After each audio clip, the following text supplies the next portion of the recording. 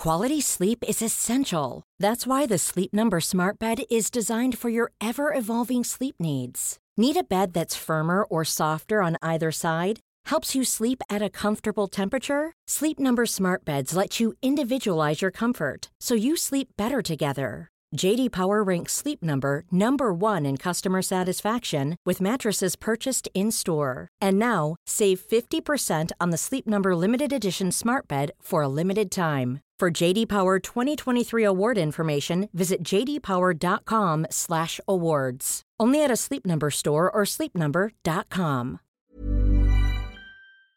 Hi, I'm Maeve Marsden, and you're listening to Queer Stories. This week, Hannah Mouncey is a member of the Australian women's handball team and a writer for Guardian Australia, Raw, news.com.au and Player's Voice. She performed this story in Melbourne. Hey, I like you all too. I have one rule to begin with. If you want to heckle, do it, because I want to hear it if it's funny. Please don't hold back. So I've been asked to tell you a story, and unfortunately for all of you guys, I'm insanely boring. It took such a long time for me to think of anything. I just have no good stories. Like, I really don't. None. I'd love to tell you a story like the one Paul Kidd did, titled The Day I Got Laid at My Boyfriend's Funeral. But alas, I can't. Mostly for two reasons. One being that I've never had a boyfriend before. Never. I did think about it once, but then remembered the fact that I'm just not that into guys might actually be a bit of a barrier to that. And the second is I honestly just cannot remember the last time I got laid. I'd love to say it was because I had a big night and all became a bit of a blur, but no, it's just that my dry spell has become a drought beyond all measure. So if anyone wants to know what the next stage past El Nino is, I am it. We are so different, you and I. Instead, I'm going to tell you a story about it's not a friend of mine, that would be the wrong word. Instead, I'm going to call it the arsehole piece of shit that I get to spend the rest of my life with. I'm very cheery. I tell people we're together just for the kids, but this is one relationship I am never getting out of, even when those imaginary kids grow up and leave home. We have an understanding for now. But for about 9 or 10 years, this arsehole piece of shit kept coming in and out of my life. And quite frankly, I just can't be arsed dealing with it. It put me in and out of hospital more times than I care to count. Wasted tens of thousands of dollars on this relationship. And it also destroyed many other relationships I had as well. So you name it, we've been through it together. We first met when I was 18 and I'd moved out of home and was living in Canberra and was working for the AFL, which, if you can take the irony of that, I was doing that. So when they just sort of popped up out of the blue, no warning, no hello, just, hey, I'm here, we're going on an adventure. I didn't know it yet, and I wouldn't learn it for nearly a decade, but my friend's name was bipolar disorder. Learning its name was an ordeal in itself because being diagnosed as having bipolar isn't that simple. No one goes to the doctor when they're feeling well. And I'm not going to lie, the highs of bipolar disorder are, at the time, incredible. That is until you know what they are, and then it's fucked. When you're undiagnosed, these highs are just times where you feel like you can do anything. You can be anyone and you want them to last forever. When you've been diagnosed and you know what to look for, you strap yourself in, transfer every cent out of your account to someone you can trust, and sit in a dark room with no stimulation for as long as it takes for you to come down. Usually it's a few days if you get it early, but if you don't and you really just need to write off that week and minimise whatever damage, usually financial, may have already been done, and God help you if it's personal.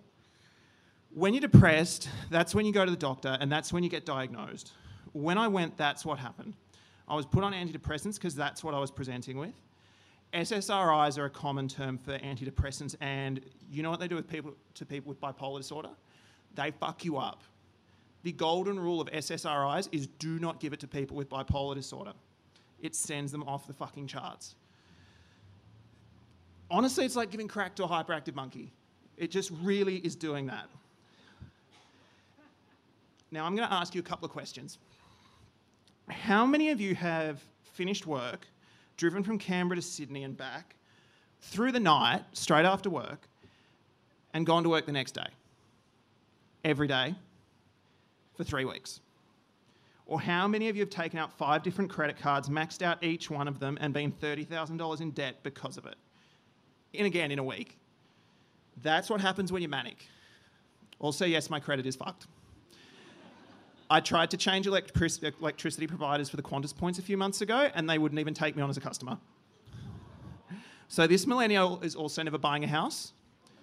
I mean, I'm 30 now, so I'm not sure I am a millennial. But if any of you have cardboard boxes, please give them to me. Not to move into the house that I am imaginarily buying, but to live in on the street at some point. Sorry, light thing again. So I'm sure you've all figured out now that bipolar disorder is fucked. But luckily, I've been on top of it and well and truly in control of it for 2.5 years now. And I haven't explained what depression is like because we've all felt something like that at some point. And no, I haven't talked about all the doctors I went to who told me I was just being hormonal for the 6-month wait for treatment in Canberra. Instead, I want to tell you what it's like when you're finally in control. Not what it takes and how great it is, but how hard it is. I'm sure this applies to everyone who's been through something similar, but I walk around with such a huge level of guilt because of what I know I put people through who love me so much. I have next to no self-worth because of it, because I can't forgive myself for what I did to people, the hurt I caused and the tears that came because of me. All of it, of course, unintentional, but that doesn't make it any better. To this day, if I've texted someone more than once in about a 2-week period, the text will usually start with, "Sorry, I know I'm annoying, but," because I can't help but feel like surely I couldn't be anything else. I don't really ever ask friends to catch up because I just don't see why they should spend their time with me. And the thing is, I do this with everyone, not just the ones who were there while I was really, really sick. I do it with the friends I made after I got better as well. All except one person. She's my best friend and essentially my little sister. This is a person who has shown me so much love and forgiveness that I will never, ever be able to repay it. She showed me what it is to be truly kind to someone, forgive someone, accept them, and to see the best in them. She looked past the illness and trusted that at my core I was still a good person. Don't for a second underestimate how hard that is to do. She didn't have to do that. Just like she didn't have to ignore what so many other people were saying about me and go, "You know what? Fuck it. That's my friend and I don't care what you have to say about it." I still feel tremendous guilt and always probably will, but the reason I was able to get past those things is because she made the choice to do that. And it is very much a choice to show so much kindness, love, forgiveness, and acceptance that it does that to someone. I don't even know if I should be talking about it, to be honest, and I'm really nervous about it. But to broach this topic and not give this friend every bit of credit and recognition she deserves wouldn't be okay either.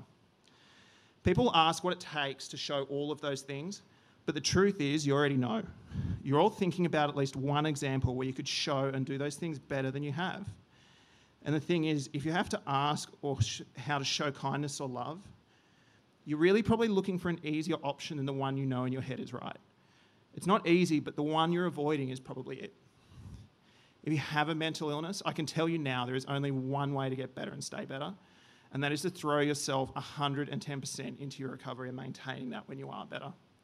People always have times they feel they become unwell regardless of what they do, and I get that, and that's life. But listen to professionals, listen to those close to you, and whatever you need to do, do it to stay well. Some of those things will take time. Learning your warning signs and what to do in specific instances will take time, but learning them is part of the process. Dive into it because it has to be your priority. For those supporting someone with mental illness, you're amazing. I cannot speak highly enough of you, and you really are the most incredible people who in reality can probably tune out for the moral of the story because you're probably already doing it. And if there is a moral to the story, it's this. Be kind to people, show love to people, and if you can, try and forgive people. Because I forgive all of you for my not getting laid for so long. Because at the end of the day, I'm telling myself it's all your loss anyway. Thanks for listening. Please subscribe to the podcast, rate and review it. Attention makes me strong and I'm slightly isolated from it at the moment. Share your favourite ones on socials and follow Queer Stories on Facebook, plus me, Maeve Marsden, on Twitter. If you enjoy Queer Stories, consider signing up to my Patreon. The link's in the podcast description. When you make decisions for your company, you look for the no-brainers. And if you have a lot of mailing to do, Stamps.com is the ultimate no-brainer. It streamlines your processes to make your business more efficient, which makes you less busy. Mail checks, invoices, legal documents, and everything you need to keep your business running with Stamps.com.